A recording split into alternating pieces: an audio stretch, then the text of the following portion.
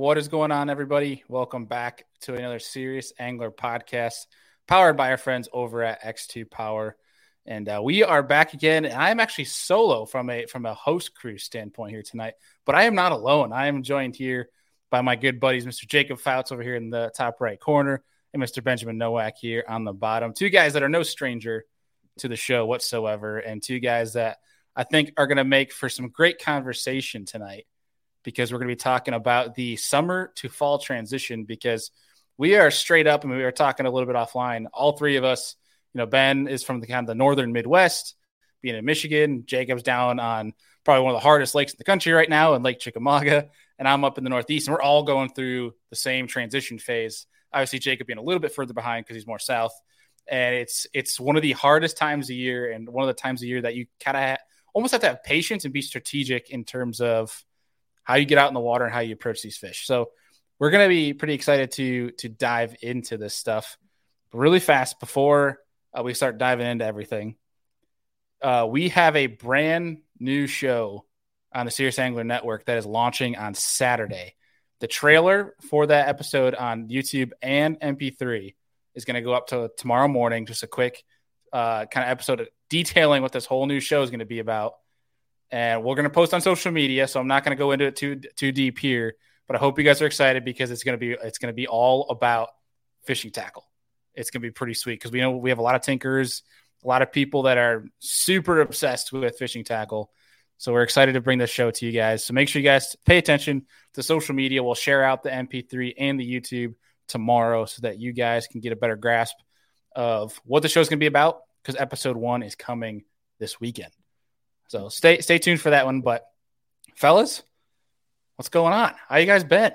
How's going on, buddy? Lake Chickamauga not treating you too well now, eh? It's typical. Late September, early October, about like usual. Ugh. Getting about 2 bites a day. Pretty fun time. I enjoy it. Oh yeah, that really keeps you engaged. That's so bad. It is brutal. Ben, it's probably a lot better for you up in Michigan right now. Yeah, I haven't been fishing as much as I used to. So, I mean, yeah, I'm sure it's great. I've been getting pictures, but yeah. Getting pictures. I think we're pretty much in the middle of late fall and like full blown peak fall fishing right now. So things are popping off. Things are about to go. We just need some stable. Oh, you're like almost there. Yeah. Yeah, we're like almost so this is what's interesting. We were talking about this offline before we got on here. And so you're almost to that full-blown fall phase. We're in the heat of transition right now. And certain lakes are like there, like where you're saying, like it's about to pop. Just a couple more really cold days and cold nights. It should be really good. But we have some lakes, especially some of our finger lakes, that get like 300 to 400 foot deep, that don't have much for flats in terms of shallows, that they either stay really cold for longer, so it's like a later spawn, or this time of year they take a lot longer to cool down, because it's a lot harder for those, or I should say it takes a lot longer for those temperatures to change, being that the water is so deep. So you guys have a lot of like smaller glacial lakes, or are they all like enormous finger lakes? You guys have some smaller glacial lakes. Oh yeah. Yeah, we got a bunch of like kind of like, what'd you call them, like horseshoe lakes or something like that? Like kind of like you look at these giant big finger lakes that take up all the attention on the Google map, that you look around the lake and you can see some kind of like little ones and those were the best ones to fish. Those little ones, the dumbest fish in the world. And yeah, those are what I've been specifically targeting those this summer, because I haven't felt like the pleasure boaters were at an all-time high this summer for some reason. But those ones it's actually pretty sick. Like there's some pretty cool lakes that are kind of untapped, but at least for us, Ben, not with Jacob here that has 1,400 boats per day on Lake Chickamauga, but our fish are a lot dumber than Jacob's fish. So like, while we might say it's tough, we can still catch a fish. Is basically what we're getting at. We're not struggling to get a limit like Jacob is on Lake Chickamauga. Dude, it's awful. You guys don't know how good you got it. Like, dude, I think our fish are the smartest fish in the whole world, dude. They've seen everything for the past 8 years. It seems like they get fished for literally every single day every single day. And dude, they're smart. And if you catch a limit this time of year, you were doing something. Like, what changes between now and like in the spring, right? I mean, these fish get fished for all winter. Why do they bite? Because they have to? They become vulnerable? I think it's just the where they position. They want to get up there and do their deal up shallow, and this time of year they get on that bait that's about that long, and you can't. There's nothing you can do to imitate it. So it's like, yeah, you know where they are. They always get in the same places. It's where they are, and it's just you can't. There's nothing you can throw to imitate what they're feeding on. It's like you're competing against millions of little bait fish that are an inch long, and it's just. They're not going to bite a 5-inch fluke or a 2.8-inch Kitech when they can just swim up through 1,000 little minnows with their mouth open and catch all they want. Like a dang whale. Pretty much. That's what it's like. Yeah. Ben, we need to introduce Jacob to our buddy Caleb, because I feel Caleb's just that sick and twisted dude that loves this time of year when it gets super hard. He's like, dude, when you talk about a tinkerer, so like you think of a lot of different people that you're like, oh dang, I never thought about throwing that. They think they have some crazy ingenuity. Caleb's that times 10.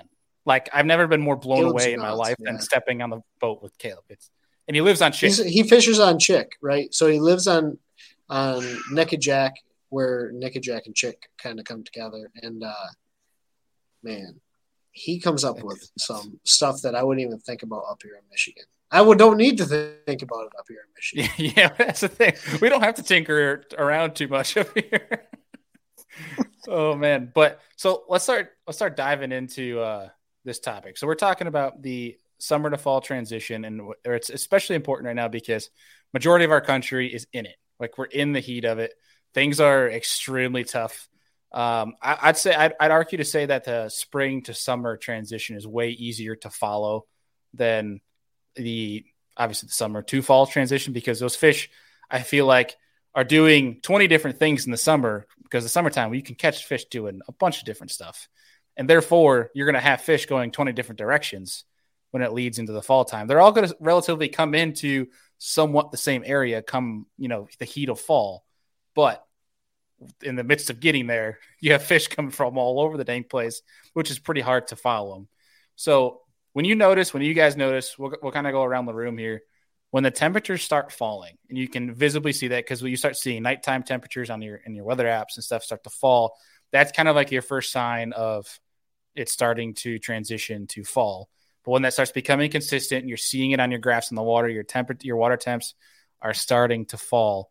What kind of moves are you guys making? Because you guys are very talented anglers, and you can start seeing the behavior in your fish change as well. But like, what are the first moves you guys make? And I'll start with you, Jacob, being at Chickamauga. When you learn that the suck is coming for Chickamauga, what are like some of the first adjustments you might make? So, Tennessee River, summertime, that's a ledge fishing. That's a ledge fishing deal. So when we start getting into that late summer, early fall kind of period, that's kind of what we're in now. We're still very, very early fall. It's just now whether we're starting to get some cooler nights. It's not cool by any means. We're only talking low 50s. It's not cold yet, and it's still in the 70s and 80s during the day. So it's still very early fall, but the fish tend to transition more to the grass. The grass has come up a bunch. Not at this time of year. It's matted out for the most part, but it's not. It's not dying yet. It's still very, very thick for the most part. There's not a bunch of mats they want to get under because they're all just so choked out. So really, I still try to stay on the main river channel, but they want to be up in the hard grassline edges. That seems to be the easiest place to pick them off. This time of year they're kind of wanting to start pushing back, but here they don't start really pushing back until the water starts coming down. They're very much because we have a winter drawdown. Our Chick comes down, I think 6-7 feet. Right. Starting. It's kind of starting now. It's down probably 3/4 of a foot to a foot from summer pool. So typically when they start drawing the water down, that's when the fish that's when they make their push to the backs of the pockets and in the drains and ditches. For early fall, I try to stay on the main river channel and just try to find a hard grass line. They tend to push that bait up into that hard grass and them hard grass lines, and for me, that's the easiest way I can find to pick them off, because they're kind of still everywhere. If you want to go out deep, you can catch a few. You can catch a few in the mid range that are suspended, and then you can catch a few that are really shallow. So they're kind of everywhere. But for me, I try to find a hard grass line out on the main river channel, and you can throw whatever you want. You can throw a topwater down the edge of it. You can punch. You can chatterbait, spinnerbait. Whatever you want to, whatever you're confident in. Right, dude. That's super intriguing to me that when they draw the water down, that those fish move further back. Like that, the quote unquote textbook of fishing, right, teaches you that when water falls, the fish push back, like in terms of like out deeper or towards more the main river, which is, I think that's super interesting. Why do you think that is, that they push further back into the creeks when the water's falling? I just think, I don't think because that's where all the bait is. Because I don't think the bait registers. The bait doesn't just instantly run out to the main river channel.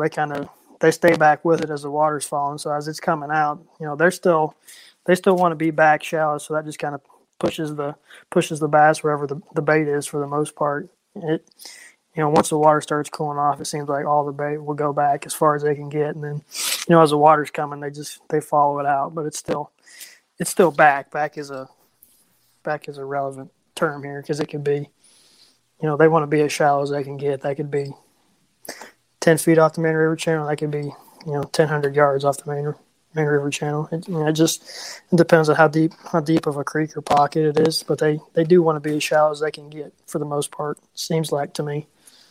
It's so interesting to hear him talk, because Caleb talks about the same like situations, right? You guys are obviously from Chickamauga, but you guys break down and see water so much different than we see it up here. And obviously you guys are fishing massive reservoirs. We're fishing typically natural bodies of water, but it's so interesting to hear you guys talk about fall drawdown and all of these, massive grass flats, which we have a little of, but it's very interesting to me. Yeah, I feel like for us in the north, the closest thing that we get to that is like the ice out. When ice out, when it's super shallow and it's like waiting for all that snow melt to come down. That's about as close as we get to your guys' water levels fluctuating. We don't have to experience any of that. That's probably the hardest thing, I think, for a northern angler to adjust to, is one, like tidal fisheries, but also like a TVA. I feel like that is super weird. We have to pay so much attention to how much like current they're going to push. And that's one thing you can never obviously control, because TVA just is out for tournament anglers, it seems. They just like to see the world burn. Yeah. But you hit on one point there that we're going to dive into a little bit here in a second. We're going to touch on some northern smallmouth here first, but you talked about grass. And I think especially I think everywhere, but I think one thing, especially for the South, that we've learned, we watched Lee Livesey win on Chickamauga towards the fall time, where it's concentrating on grass, and so specific grass. And we're going to touch on that in a little bit, but kind of, Ben, for you this time of year, especially in regards to smallmouth, I mean, what are, kind of same question, what things are you adjusting to? What things are you looking for? Yeah. So for me, the biggest thing is I'm looking for, our fish are going to be everywhere, right? You're going to still have deep smallmouth, like the deepest they've ever been all year, 30 plus foot of water. You're going to see fish up in 6 foot of water chasing perch. But like for me, the most consistent bite is being able to follow the shallower bait fish. So that would be like your perch that are pushing up shallow around the grass. That would be like your alewives that are pushing up shallow around the river mouths. And for me, that's the easiest place to target, because it's super isolated areas that the bait fish have to get on. Whereas over that deep water, those fish, especially the bait fish, like to really start moving. But it's a lot of junk fishing. Like for me, fall transition is like have a bunch of rods on the deck, a drop shot to a medium diving crankbait, like just try to get bites in the boat. And then I can start to really dial it in. But it's like 2 or 3 fish in an area, and then you shut it off, and then you go bounce somewhere else, because it's just a lot of junk fishing and a lot of moderate depth sort of stuff. So moderate depth grass, moderate depth current breaks and current seams, even on the Great Lakes. And then I'll bounce deep if I don't feel like they're up shallow that day. It just changes so fast. Like everything is just constantly in flux, and you have fish kind of doing a bunch of different things.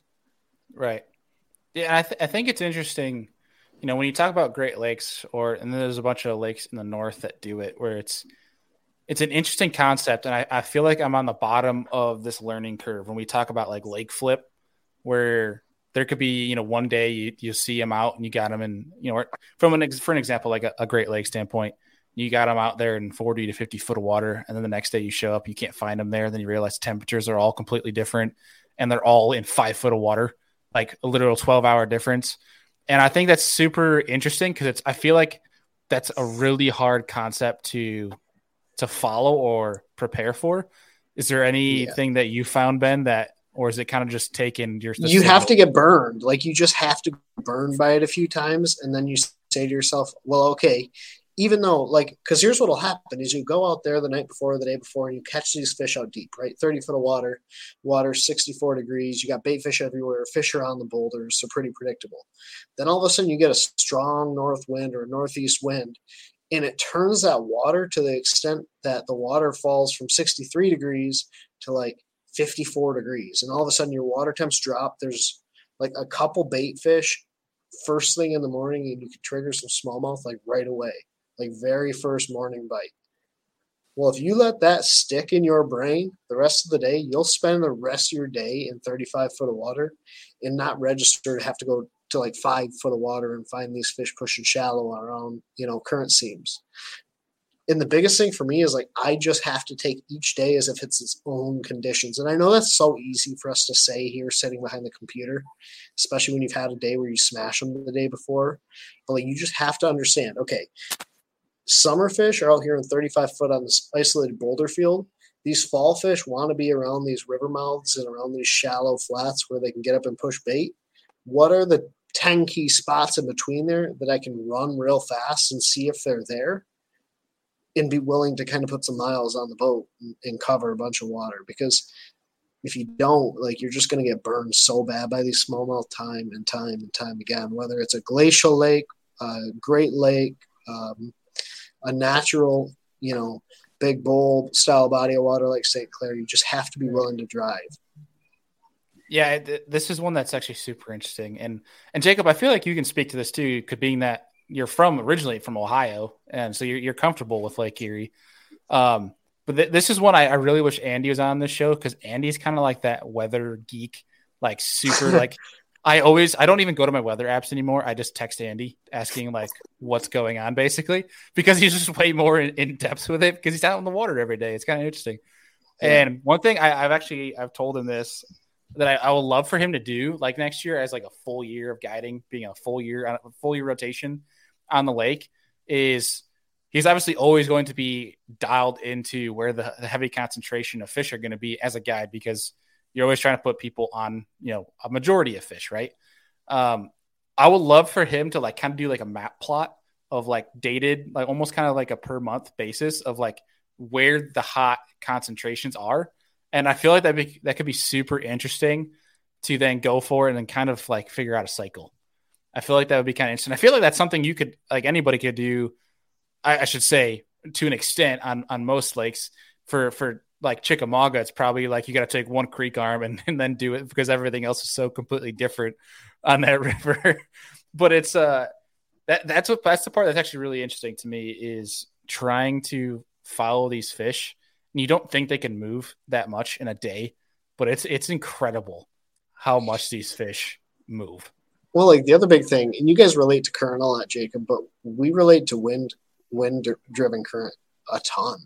More than I've kind of ever realized, except for the past, I guess, 4 years now. But like, you'll get an east wind, and those fish will position on the west side of the lake, and they'll be pretty predictable. Well, conversely, when you think you'd want to be fishing the west side of the lake, you get a west wind. They'll position on stuff differently on the east side of the lake and won't even be over on the west side of the lake. Like, it's very interesting. And we're talking Great Lakes, like massive, massive bodies of water where these fish will just totally move and burn you by like miles. Mm-hmm. Well, especially when you're talking smallmouth too. Yeah. But I feel like even like a TVA, largemouth move a lot, where they always say like largemouth don't move very much, but I feel like that is such an asterisk, because I feel like there's an exception to that. What do you think, Jacob? Yeah, it's they do and they don't. It's all like you guys, it's all current driven. A day with heavy current will position them in a certain place, certain area. Where a day where there's no current, they tend to just roam and do whatever they feel like doing. They're not eating really at that point. They're cruising around because there's nothing to position them anywhere. They don't have to get out of the current like they do, when it's running. They have to get out of that to be able to eat. They're like a fat lazy human for the most part. They're gonna do whatever they can to put themselves in a position where it's easiest for them, where they don't gotta do a lot of work. They do move a lot and they don't. It depends on like you guys are saying. It's all current driven here. It really is. They'll always still be in the same area, but where they're positioned in a certain area, it all depends on the current. When you guys talk about like fall fishing, up here we have a pretty decent fall bite, like a semi-predictable fall bite. Do you guys have that, or is it just pretty tough throughout the fall? Yeah, we get about a month period where you might get a bite, you might not. It all depends really. We're kind of on the tail end of the toughest time of year, I think. So once we get like a week of steady cooler weather, that tends to kind of set everything off, and they'll start biting, and they'll get where they're supposed to be, and it gets fun. But we're kind of still in that. I still consider it late summer really, or it's still very early fall. So there's still fish coming from deep. There's been a bunch of fish shallow, and like I said, they've been beat on all year long, so they're fairly smart, and it seems like this is the time of year where everyone wants to come down and get in on the frog bite, and it's not wide open yet by any means. We still need some cooler nights. Too early. Well, so you talked about obviously current being a huge factor and obviously helping either one, concentrate them, or just two, just getting bites in general. We have a comment here on YouTube from Noble Newton asking what baits you like for fishing the tail races, because we obviously know the tail races, if there's current, you're going to get bit for the most part.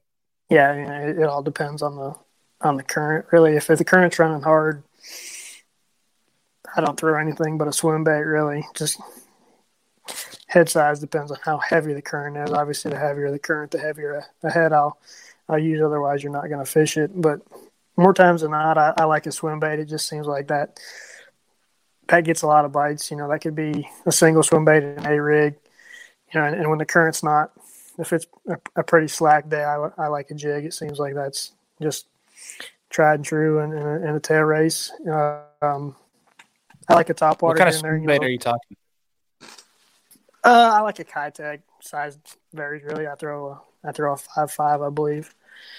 When it's 5, when they're biting it, no, they chew it. They don't get a good look at it. It just goes by when they try to take it from you. We lost Ben quick, but that's we're all good. Okay. But yeah, swim bait, I feel like that's one that has gained a lot of popularity, especially with the TVA. Like in terms of, I'm trying to remember who was it that posted a video from, I think it was Wilson. Is it Wilson or Pickwick Dam? This was more, I think, the springtime coming out of winter where I think they're feeding more water, where that hollow belly bite can get kind of ridiculous. Mm-hmm. But I feel like that's a pretty safe bet for the tail races. Like, yeah, swim bait in general. That would have been my first pick too. That's always I say. I like in the spring, in the winter and spring here, if we get a bunch of rain and they're really flushing the current, like where it's almost dangerous to be out there, you can throw a DT6 and you don't need to throw anything else. It's about the most fun you can have. Oh, that's awesome. Yeah. I mean, I feel like when you guys just get a heavy rain in general, that's like, hey, time to go fishing, which is like, it's unbelievable. Yeah. Which I think that's a good point to touch on too, is when in this time of year, it's important to take advantage of specific weather patterns, because when it's that hard, if you're going to go out, like I want to say this, if you're a fair weather fisherman, you are never going to fish in the summer to fall transition ever again in your entire life. If you're willing to go out when it's like horrible, nasty, blowing, raining, you're going to catch them. You will catch fish doing that. Maybe not as in like insanity, like it is like in the heat of fall when you get a blowing day that's, piss pouring rain. Whereas the transition, if you can take advantage of those windows where these weather systems come in, you could definitely get a lot more bites and kind of capitalize. And it's kind of interesting to see bigger fish being caught that time of year too because of this. If that makes sense. Yeah, 100%. I know here for sure if we got a cloudy, nasty, rainy day, that's when I prefer to be out this time of year. It just seems like you can go out and get bites where when it's hot and just, I wouldn't say hot, but when it's bluebird and sunny and, they don't want to bite. It's just yeah. If you're a hunter / angler, the bluebird days are the time of days to be in the tree stand. And when it's nasty, you better be on the lake. 100%. Yeah. Get your rain suits ready because you're going to need them because the nastier, the better. I mean, you hear that a lot, but I feel like this time of year, it's more important than ever. When you get the heat of fall, there's certain times where it doesn't matter the condition that those fish just know as those days are getting shorter in terms of light, the amount of hours of light they have. And then obviously the temperatures are getting colder that it might not even matter what condition it is. You're just going to catch them every single cast when you get them found. But really, I feel like this time into almost winter, which is, lovely because the colder it gets, the nastier, the better, it makes for miserable days. But if you're like, it'll pay off if you're catching them. Hey, listen, it ain't miserable if you're catching them. I can promise you forget how cold you are. Right. That's exactly right. How cold you can't feel your wrist. That's dude, right. The worst is like that 40, like at 38 to like 42 degree rain where you can't even feel your wrists. Like your wrists aren't operating and you're setting the hook into them and you're just trying to hold on to your rod to not lose the rod as you're just wrenching them in every cast. Like you're not even thinking about it, but you're like in pain trying to like reel them in. Can't feel nothing. Everything hurts. Yeah. Yeah. Those are the days that are like, you earned your keep and no one else is on the water. You deserve it. If you went out there, you deserve it. That's right. That's right. But so talking about that, especially in terms of like the TVA and kind of like in the South in general, and it really this concept could be transferable to the North. I just feel like our window for it is much smaller than your guys's. Is staying around when you find healthy grass, that is the place to be in transition and also into the fall because I mean you could probably agree here that the further you get into the fall from a bass fishing standpoint is you want to stay around heat. Where the colder I feel like the areas that get colder the fastest are the areas that are going to be less productive than the areas that are obviously retaining heat. And I think grass is the biggest proponent of that. Or you could even argue like maybe wooden docks. Would you agree with that? And then what other points would you add to that? Yeah, definitely. You want to keep yourself in the most stable areas, if that makes sense. Mm-hmm. An area that's got a bunch of grass will tend to be a more stable area compared to somewhere that doesn't, or somewhere that's got, like a creek that has water running into it. That area will get faster than say a main river, a grass flat that's got a bunch of grass. That area will stay more stable. The thing that I've run into here this year is that they've sprayed a bunch of grass. So, you might have an area that's good, and then all of a sudden they spray the grass, and you come back and it looks nasty. Everything's dying. So that's our biggest challenge, really. Has been our biggest challenge this late summer, early fall. Is they've been spraying the grass. Areas that I've caught them in the past are no good now because there's no grass, and vice versa. Where areas that haven't been good in the past are now good because that's where they didn't spray the grass. Is that new, or have they been always spraying the grass? They've sprayed the grass for several years in a row now. We don't have nearly the grass we used to. It's not all because of spraying. It's when it floods in the spring, that rips some out and stuff like that. It's not all spraying, but spraying definitely has taken a toll on the amount of grass we've had compared to 6-7 years ago when I was still in college. The amount of grass we had then compared to what we have now, it's probably half. That's brutal. Yeah, it's not absolutely brutal. Not the best. I always wonder why they went through all the trouble stocking all the fish in the lake and doing all that, and then all of a sudden we're going to start spraying the grass. And I don't know the facts on who all does it, so I'm not gonna get into any of that. I don't know who does it or how that's contracted or whatever, but it seems like I will push back. Right. I mean, hopefully it just doesn't come to the have boats lined up on Lake Gunnersville and don't allow them to spray kind of situation. Hopefully it doesn't come to that. Hopefully you guys don't have to do that. I mean, I love Chickamauga. I know a lot of people hate it. I absolutely love that lake. I would say it's one of my favorite lakes in the world, and it's not even just from a fishing standpoint. It's just that every time I go down, I'm doing something completely different. I will drive 11 hours to go defend that lake if I have to. Dude, I don't know why. The worst thing that's happened to this lake is the pressure. That is taking the biggest toll on the lake more than anything. Is the amount of pressure this place has had for the last 10 years has been astronomical compared to the majority of places.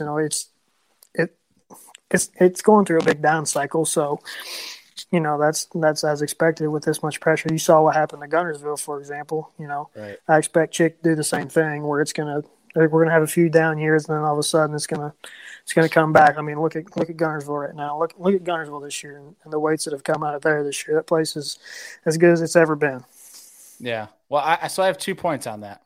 The first one goes back to the spraying thing. I don't think there's a lot of brains behind the people that are doing this.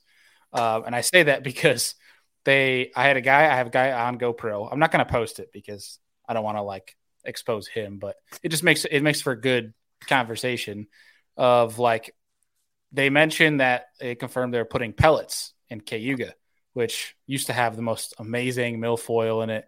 Apparently there was some hydrilla, and that's why they started putting these pellets down. And I asked this guy, does the pellets kill everything? Is there some way to specifically target 1 or 2 species of grass? He says, well, it kills everything where they place it. He goes, so we never, we heard anglers that are having, that are kind of clashing in terms of, putting in the north end, because there's this massive north end on Cayuga that used to be just a huge grass flat with 2 boating lanes. There was never an issue. And all of a sudden, next year, there's no milfoil or anything to be found whatsoever. And he's like, yeah, I don't get it. We don't put any pellets up there. And I'm sitting there. He's like, yeah, we only put them more further down lake, where the grass is at. And I'm sitting there and I'm like, you do know what natural lake current is, correct? The pellets they're not lead weights. They're not going to just sit there on the bottom. Dude, I've been on that lake. For people that know, Cayuga is 48 miles north-south, straight north-south. You get any sort of hard north or south wind, especially you're talking fall and springtime here. You could sit on a main lake point on Cayuga and be that trolling motor on spot lock is going to work because you're sitting in a 2 to 3 mile an hour current. It is unbelievable the power that wind driven current has. And it's dude, I bet you my bottom dollar that's why there's no grass up in the north end anymore, because all those pellets got pushed up by lake driven current and just all the grass is gone. I don't know. That's my rant, because I could go on this for another hour. So I will. Yeah, you brought spraying grass and it triggered an inner affliction in me.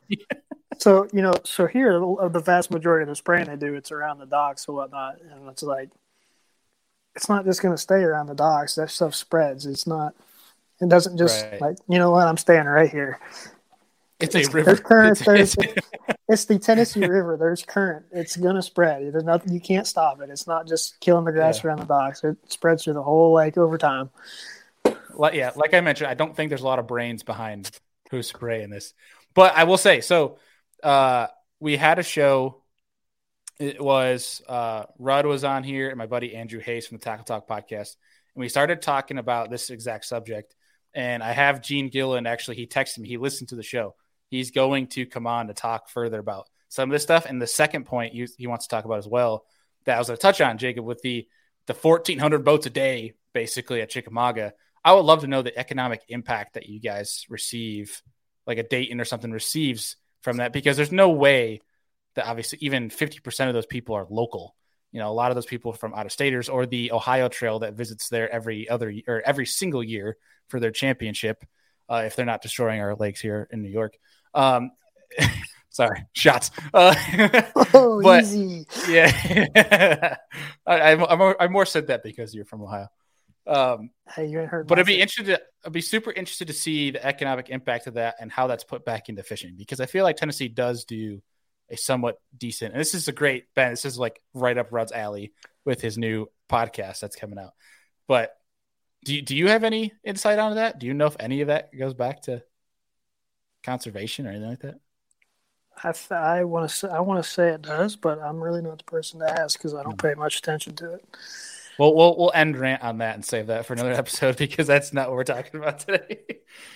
But so we were talking about grass, Ben. We started getting into the conversation of, because I feel like in the north, as this transition happens, the temperatures drop. I feel like up here in the north, we have a much smaller window to capitalize on that dying grass bite and the concentrations of focusing on healthy grass. Whereas in the south, it's a little bit more elongated in terms of the window that you can, capitalize on that and finding the cheese, as they say, the cheese season, right, where it holds the most heat. But in the north, what is there any points you want to add to about just kind of following that off? A little bit. We have a lot of eelgrass starting to show up on the Great Lakes, and so that's been one of the big things is identifying areas where we have a bunch of eelgrass piling up, because that stuff's going to last a lot longer than like your good milfoils or whatever that grass is called with the big broadleafs on it. Cabbage. So yeah, cabbage essentially.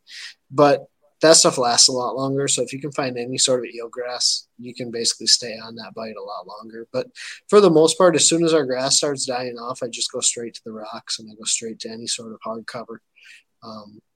Obvious current breaks. There's just fish around it all the time. It's super easy to find, and you can run a bunch of it. So yeah, I'll agree with that big too. thing. It's like our grass. When you start noticing your grass dying, you can check like 4 different patches, and it's all starting to look bad. So, especially on the Great Lakes, it dies fast. Mm-hmm. Yeah, ours does not last long. Although we do get some grass. Like we have some lakes here that are like 40, 50 foot visibility. Like state championships, that lake was one of those. And I had a lot of largemouth schools in, it was coontail and 25 foot of water, which is kind of wild. Like they was growing up 6-7 feet in 25 foot of water. I saw that, pulled up coontails, like, oh gosh, this is the Holy Land. Yeah. The other big thing that we get on, and I don't know if you get on it, Bailey, but we have like a really good mud or like rock to sand transition bite. That starts to happen starting like it's more a late fall pattern where your fish start kind of pushing back off of the first breaks, and they get on like a really good rock to sand transition bite. And it's incredible. I mean, they'll just pile up by the hundreds on these positions. Yeah. So for us, that's more Great Lake type of stuff for us. And I wish Andy could talk on that, but I know for a fact, like, even on Ontario, there's specific areas that have that exact transition that are really good at the beginning of fall, especially if you want to go just burn an A-rig or something like that, or a crank. If you want to go crank in the Great Lakes, that's a great time to go crank for smallmouth is on those transitions. But we have some interesting times where it gets a lot colder throughout the fall. That if you find days, Jacob and I were talking about taking advantage of weather patterns this time of year to using them to your advantage. In that when we have some days that get like high sun, a little bit warmer, for some reason they just crowd that sand. Cause I think that's like, could be gobies and perch stuff taking advantage of that. Cause obviously sand takes in heat a little bit better. That could be their way of kind of like feeding grounds. Some more things are getting active on the sand. And they kind of just know to come. I don't know, but yeah, it's kind of interesting how specific areas do much better this time of year as temperatures are dropping. And that was the one thing I wanted to talk about too, was the effectiveness of hard cover this time of year more than the rest of the year. Is like if you like worst case scenario, you can't find them anywhere. You can't find them schooled up on ledges or anything like that. I feel like if you can just find either one healthy grass, I feel like bigger laydowns and like wooden docks, those could be kind of your foolproof solutions to like getting a bite. Yeah, wood docks. That's like my go-to. If I'm largemouth fishing this time of year and I can't find any decent grass, I'll just go flip every single dock with wood poles that's still on the lake. Like the more dilapidated dock, the better it is. Just because I think it holds fish, it holds heat a little bit better, and like it's a surefire pattern. Just run down the lake and you can literally say, okay, that dock's going to have one. That dock's going to have one. I'm going to go skip that one and we'll probably have a couple on it. Like, that's just the way to go when you're largemouth fishing here. Yeah, what'd you say, Jacob? Would you agree with that? Yeah, for us, as long as the water's still up, they'll be in the grass until there's no water left for them, and then once we get to full winter pull, that it concentrates everything. So for us, we don't have any. When the water's all the way down, for the most part, we don't have any wood in the water. There's not a lot of rock, so they get on mud and they get on stumps. Mud more than anything, really. You get on mud? They're just in the mud. There's nothing. I don't know how to explain it. They're just like they'll be in a ditch mouth. There's nothing there but the ditch mouth. It's just mud, and they'll be that deep sitting in the mud. And you catch them, and they've got mud stuck to their chest. I don't know about you, Ben, but I would lose my mind. I'd get off the lake if I figured out they're in the mud. I'm just like, okay, I'm out. See you later. Yeah, we get a weird sand bite. So like you'll have these sand spots, especially on like some reservoirs that recently flooded. Like you'll have these bites where all the grass will start to die off, but you'll have like some bad dead grass, and then on the inside edge turn of it, like you'll have a sand spot. And it's pretty shallow. It's like 2 to 3 foot. And all of a sudden, like fish will just like, you'll see them crawling on the sand. When you can't get a bite in the grass, like you just go run your sand spots. It's obviously different than what he's doing, but it's just very interesting to me. Right. They'll just like crawl on that sand. Yeah, it's interesting with smallmouth too. I feel like smallmouth could be pretty predictable but unpredictable at the same time. Like I think they'll always throw you a curveball, which I think is very intriguing. Yeah, dude, they're the most unpredictable fish that swims. Yeah, and I feel like they're the dumbest one, which is like I feel like there's some times where I feel like this is just more my excuse. Well, I can't find them sometimes, but I just feel like they're just like they're Dory not Dory. What is their name from Finding Nemo? Yeah, Finding Dory. That's definitely Dory. Dory. Yeah. Oh, yeah. I wasn't sure if I had the name right. I feel like they're smallmouth are like Dory sometimes. They're just like kind of stupid and just doing their own thing, and that's why they're so hard to kind of predict because they're just curious, dude. They see something, they're like, oh, let me go check that out. Like, I think what I learned from Rob Matsura is I just need to start jumping in the water, and smallmouth will just magically appear. That guy's the best at what he does. I won't take us off on too big of a tangent, but Rob is like unreal. I love that guy. He's my spirit animal. Rob is who I want to be. Yeah. If I can aspire to be like anybody, I want to be like Rob. Live on an island in the middle of St. Lawrence River and just swim with smallmouth. Yeah.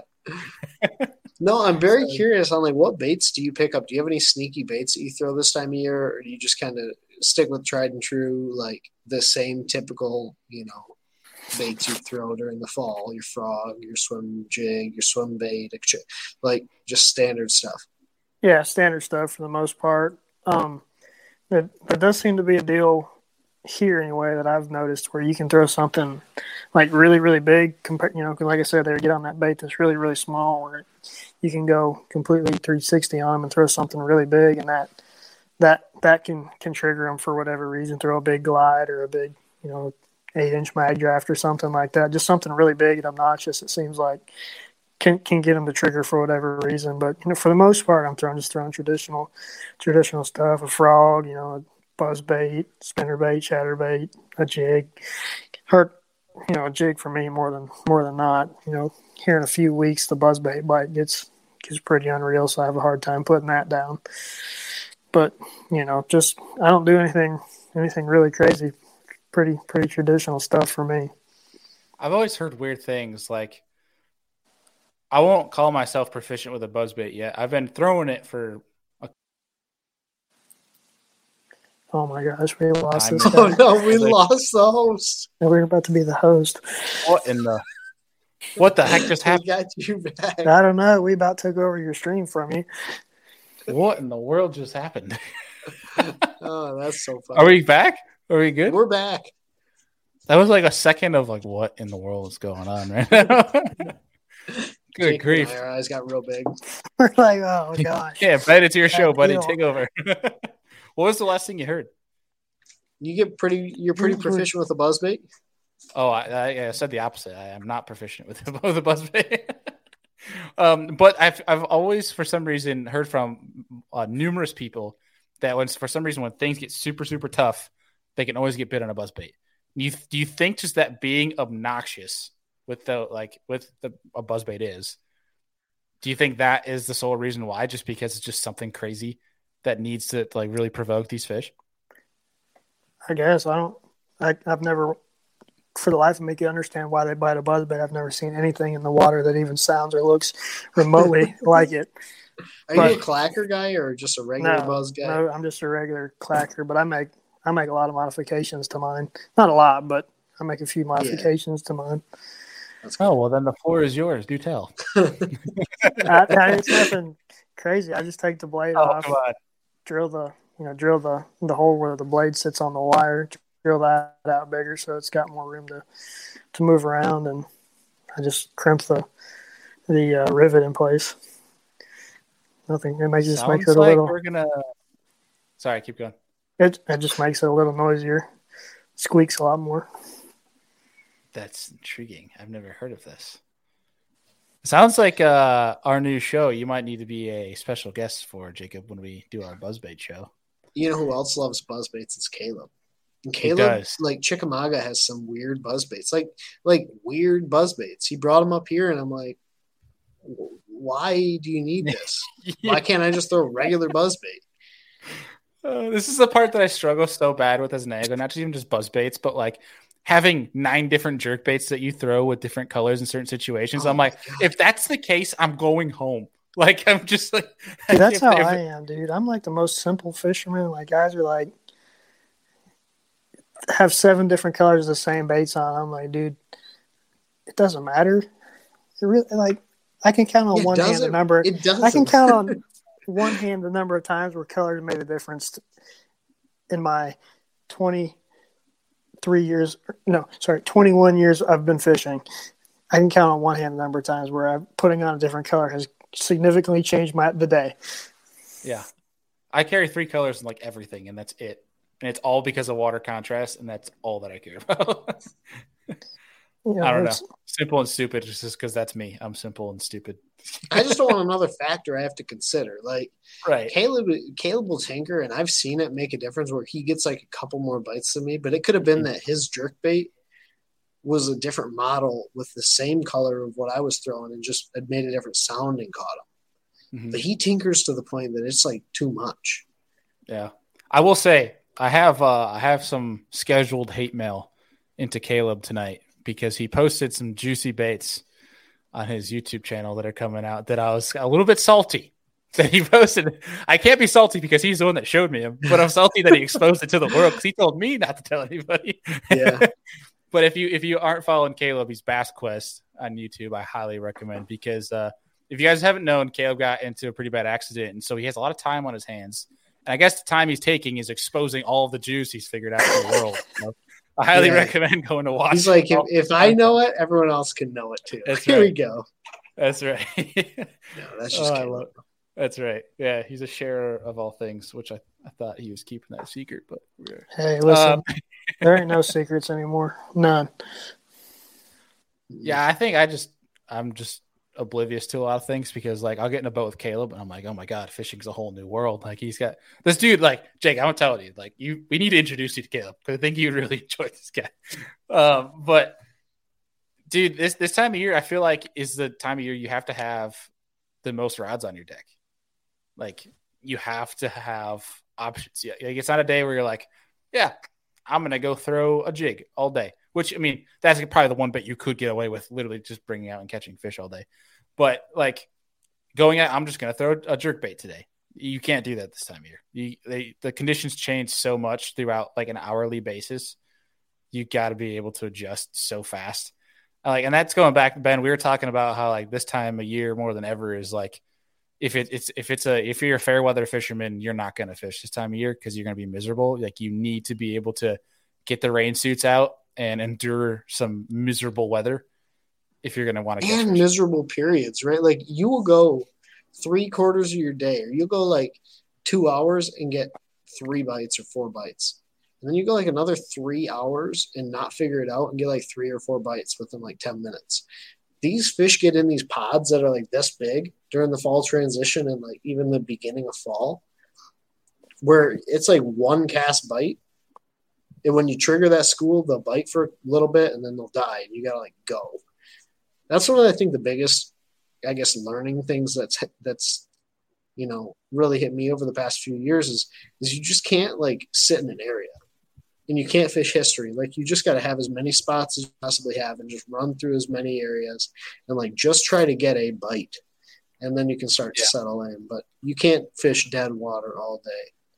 It's just windows. Like, Jacob talked about, obviously the grass gets better throughout the fall on Chickamauga, and that's where you can really get right with like a frog or punching this time of year, or not, I shouldn't say this exact time of year, but as we get further in transition. But I bet, like, Jacob, that bite probably sucks before 10 a.m. on those days when it gets good. Hey, buddy, it sucks all day long. Well, what I'm saying, when that grass bite gets good, like it's not good ever. Yeah, it's like, no, sorry, Chief.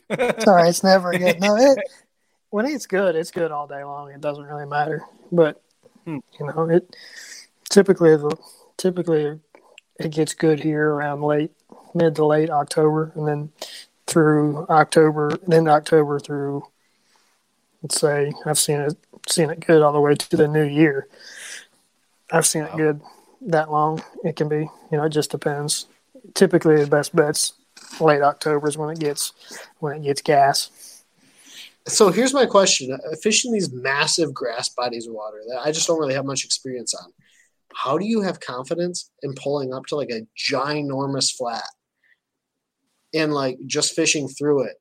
Right? Like, are there sweet spots that stay sweet spots from year to year for you, or is it like you have to go relearn it when the grass grows differently?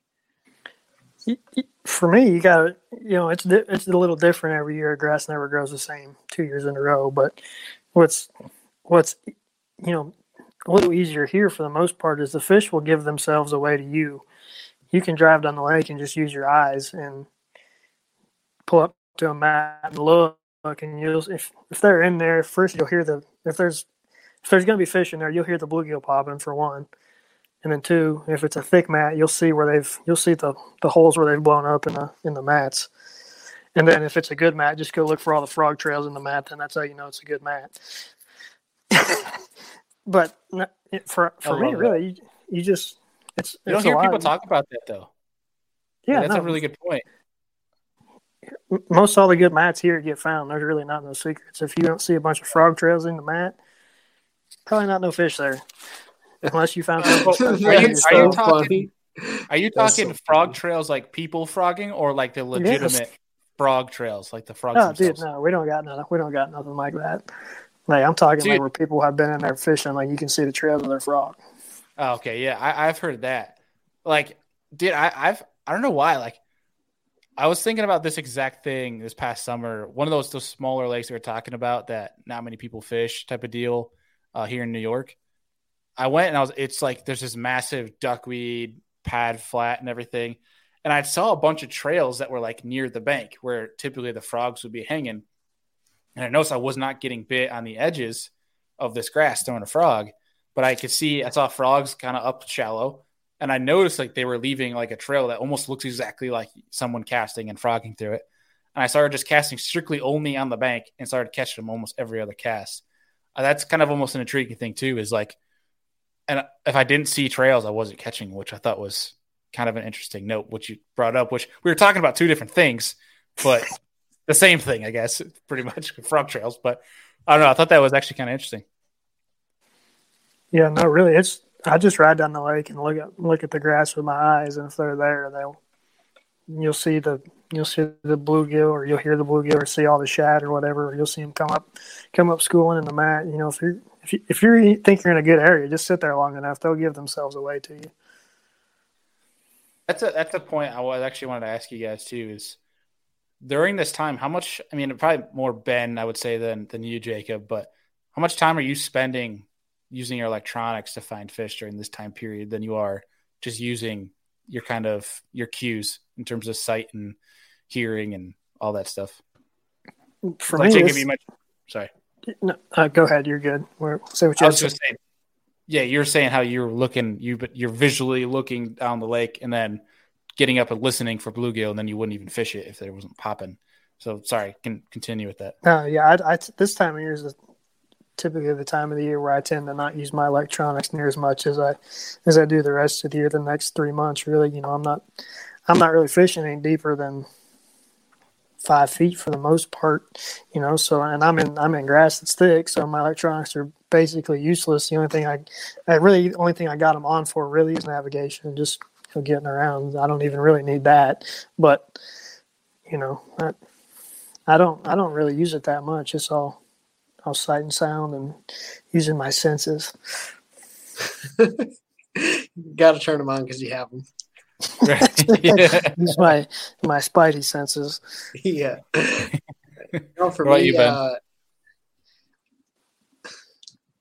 I use my mapping a lot this time of year, more than anything, especially during the fall. I'm looking for like high percentage areas, like transitional areas that are pretty obvious on most good mapping. And then if I go to a lake that doesn't have much good mapping, like it's just kind of generic, we have a lot of really small pothole lakes, a couple hundred acres, 1,000 acres. Then I'll use my electronics to try and identify like high percent areas. But a lot of it's looking at mapping. A lot of it's looking at, isolated pieces of cover. If I know there should be a grass patch here, I might scan it once to make sure the grass is still there. But a lot of it's really just fishing through super high percentage spots real quick. And then I use my forward, my live scope quite a bit, especially if I'm fishing over like 6 foot of water. I'm looking at my live scope. Okay. Here's a question for you, Ben, with the live scope. I've been hearing, and Deacon actually experienced this with Spencer Sheffield when they fished. Sorry, my cat's making a surprise guest appearance on the chair. That's okay. He fished a Toyota up on Champlain, and how there's guys that literally would run, using their graphs, using their mapping. They wouldn't graph it 2D or side imaging. They would just get up, put their trolling motor on 10, and just pan around with forward. And if they don't see him, they get back and they motor the next spot. Is that something that you're utilizing now? And is that like a thing? I mean, I would say more. Yeah, I would say more so than I used to. But at the same time, there are some areas that you have to fish through, especially like I'm talking like really big boulder fields where they're like piled on top of each other. You'll miss some fish, and then when they get like, this is winter. I mean, when I'm talking right now, I'm talking like winter. When they get really tight to bottom, it can get kind of tough, especially in giant boulder fields. I mean, unless you really know what you're looking for and you've been on the spot a handful of times where you can just scan that thing around and be like, there's not supposed to be a boulder there. I mean, but beyond that, yeah. I mean, if I'm not seeing fish, I have zero confidence in the area. I'm the worst about it. I'm so bad. Are you seeing that, Jacob? Yeah, dude, it's almost to the point now where I'm considering installing putting something at my console where I can drop a live scope transducer down and never have to just throw it in gear, and I can look around while I'm idling around looking, especially when we go up north in the summertime for an Elite Series tournament, where if they're there, you're going to see them. There's no doubt. So it's like I hate having to waste time. I see an area that looks good, stop, stand up, scan around. I'd rather just be able to just stay where I'm, stay seated and do it that way. But yeah, there's definitely a bunch of guys that are doing that now. That's kind of almost the way to go.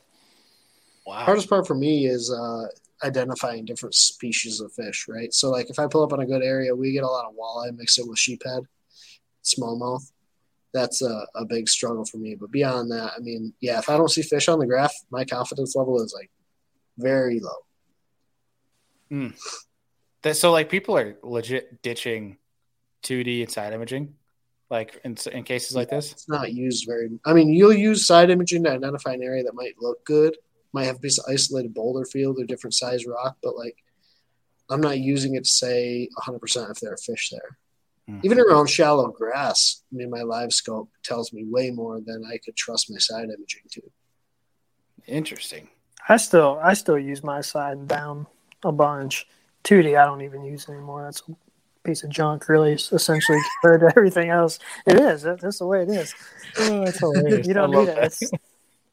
It's irrelevant, really. It is. It's irrelevant compared to live scope or down scan or side scan. That stuff tells you what's there. To all the guys listening to this that only have 2D. 2D sonar, the only time that I find 2D sonar super valuable, and I don't even know if I should get this.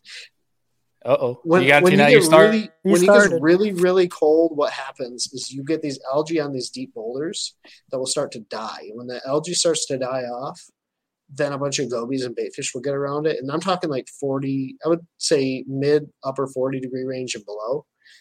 This algae will start to die off. A bunch of baitfish will get in there, and that's when the smallmouth get in there. You can only see it on your 2D. It shows up like a fuzz. And if you don't have that fuzz above your bottom, you just won't catch fish there. I was muted. Intriguing. I like that. That's kind of blade bait areas. Because we would drive around and be like, man, well, there's no fuzz here. And so we'd like fish it and wouldn't get bit. And then all of a sudden I'd start idling and I'd be like, oh, well, shit, because the fuzz is over here now. And then all the fish, like I'm not talking a handful of fish would be on the no fuzz. There would be zero. And then you go over to the fuzzy areas and they were everywhere. I mean, it was like night and day crazy for me. So are you like I'm sure if I were good on 2D or down imaging, 2D would mean nothing. But for me, I'm still an apprentice over here. So are you like marking stuff in your map like fuzz, no fuzz, fuzz, no fuzz? No. I'll just scan it and see if it's there real quick. But you can tell spot has the Schwartz. It's like if you were looking for perch grass, though. I mean, it sort of looks like that. It's just a real short fuzz on everything. Huh. Okay. That's intriguing.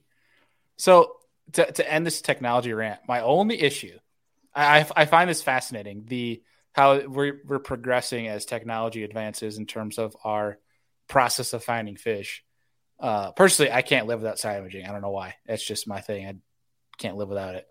But the process of getting up or even like just staying seated like Jacob was talking about and panning around versus using side imaging and all that is there's a bunch of times where I found it's more when the water's really cold that like fish will just magically rise from the bottom, where I get worried that like you're missing fish if they're glued to the bottom. If you're panning over, you're not seeing them.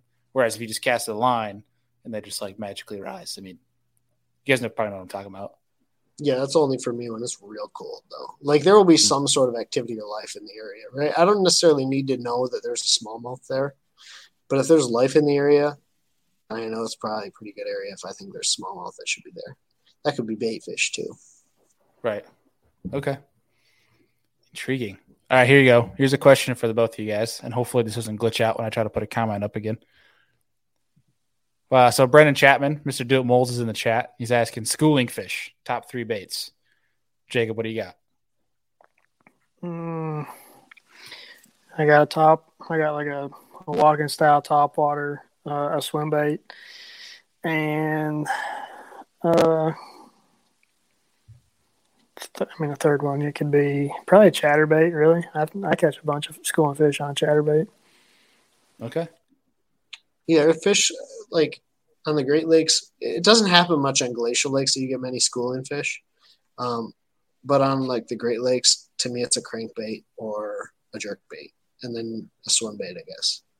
But like most of my fish are mid to lower column. I mean, they'll be schooling, but you'll see them schooling on your 2D or your forward than you would visually. Gotcha. Okay. See, I'd say I'd put a jerkbait in there, but I just hate throwing one so much. I'm just not going to give it that time of day.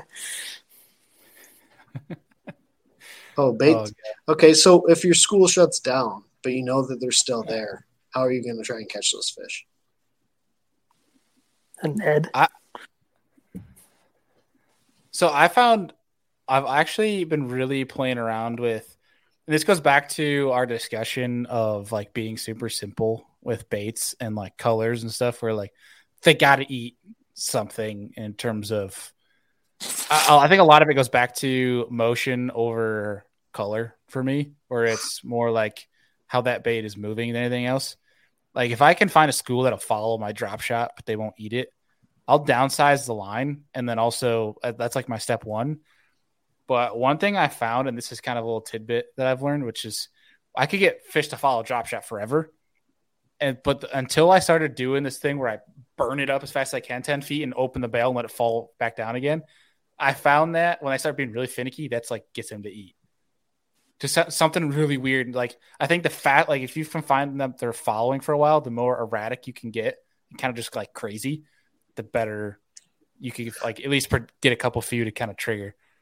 I was trying to get him go on a blade bait the other day when they would suspend up and they would like follow my drop shot down, and I didn't have a spoon in the boat. I'd take that blade bait and I'd go, and they would shoot up and like you'd see him dance around it on your tootie, but you jerk it really hard and it'd shoot like mid column, and we're talking like 15 foot off bottom. They'd chase it up and follow it back down, and they just wouldn't touch it. But man, that was a lot of fun to watch him do. Dude, you know when like have you seen how people like will put a Ned rig at the bottom of their drop shot as like their weight or whatever? Yeah. I kind of want to try that this winter with like a blade bait and a drop shot and just see how many, because like they're all schooled up like that, how many fish you can catch. I'll tell you, man, I don't catch them on a drop shot at all. When it starts to get like less than 50 degrees, I have a blade bait, a swim bait, Ned, and I guess a crankbait, and maybe a Ned rig. But like, man, that blade bait is so powerful. Dude, that blade bait is so powerful for me. And that crankbait, I don't know what it is, but I can just get them to turn on. Like if they're biting, throw that crankbait out there and still bite it. I'll tell you this. I love over blade bait. The small jig and spoon is a lot of fun. I mean, basically the same thing. But when you get them really fired up where it's every drop you're catching smallmouth, then you throw in the 6-inch I should say mag spoon, but a 6-inch spoon. That it just you're just getting clobbered on the way down like 40 times before one finally gets the treble. Then it's like automatic. Then it's just so. We're talking about a 6-inch spoon being like a Magnum, and Jacob's like, yeah, when we were smallmouth, he's like, shut up. Jacob's like, shut up. If you had a 6-inch spoon up here in the north, people saw that on your front deck, they'd be like, dude, why are you throwing such big baits? Muskie fishing out there. Muskie fishing for sure. Yeah. Catching any walleye? Nope, just a couple of pike. Yeah, that's exactly what it is. Oh, it's hilarious. Anything else in you guys' mind that we're not hitting on for this time of year? Anything to add? Dude, I love looking at my old YouTube videos and hearing me talk about like fall fishing being so easy. And I don't know if it's just the years going on, but it just seems like every year I gotta like simplify more and more and more. Like I pick up only a handful of baits now, and I like just junk fish the crap out of the fall. Like to me, the biggest thing is just don't have the expectation you're going to go out and wreck 100 fish in the fall, especially on one spot. Like keep an open mind, be willing to junk fish, and simplify everything you can possibly simplify. Yeah. Or that's just because, Ben, your channel is so good and you're unlocking all the juice that people are taking we just don't fish as much. Yeah. Oh gosh, that's hilarious. Jacob, anything for you? Is there anything coming up that you know about? Tune into the Bass Open next week. Oh, dude, I got all kinds of openings the next couple of months, this fall and winter. So if you guys want to come to Chick and catch some when it finally gets good here in about 3 weeks, y'all hit me up. Probably not right now when Jacob's like, yeah, I'm getting 2 bites today. No, shoot, no, I wouldn't wish that on no one. Yeah. Well, Jacob's social media. Hey, Bass Open next week at Hartwell. I'm going to jump in that sucker. I'm going to go out there and win that one real quick and call the year good. Yeah. Big baller over here. Hey, I'm a shot caller, buddy. Hey, this is true. He's not joking. Okay, he's called his shots on social media. I have the screenshots to prove it because you said it on the show and then you did it. So he's not wrong. Hey, I've always said more times than not, if I said I was going to do something, I've done it.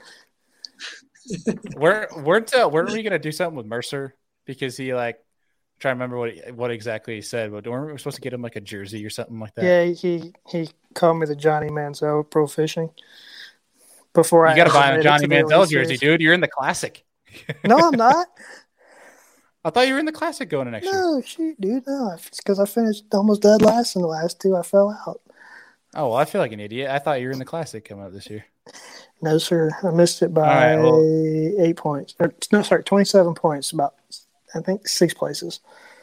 All right. Well, beard on me next time for letting that one slip. Hey, it's all good. My bad.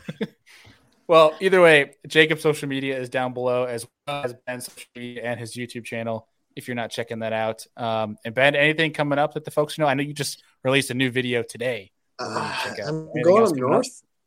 I'm going up north next weekend. Finally get a couple days of fishing in consecutive. So there'll be some cool videos coming, especially some fall time stuff. But no, man, just fishing. Heck yeah. Awesome. Well, boys, I appreciate you guys always hopping on this show. I know it's definitely not going to be the last time that I bug you boys to get on this show for an hour, but always good to pick your brains and learn from you. I know I appreciate it, and I know so do all of the fans. So appreciate you, boys. We appreciate you appreciating us. Yes. All right, guy. You don't have to give it to me that good. I just screwed up your Good gosh. All right, boys. I appreciate you guys, and we'll talk to you here soon. We have actually, for the folks before we sign off, we have a cool episode coming up on Thursday. It's just not confirmed yet, so I don't want to tease it just yet until it's 100%. But next Tuesday Night Live, we got Carl Jacobson coming on the show, and then next Thursday, we're going to have a straight Demiki rig moping show with the man Jeff Gustafson. So the guy who's damn good at probably the best in the Bassmaster Elite Series at throwing a Demiki rig. That's the guy we're going to get on. It's going to be a fun couple of weeks of show. So make sure you guys tune in. But boys, as always, appreciate you. We'll talk to you soon, buddy. Yep. See you, buddy. Right. See you, fellas.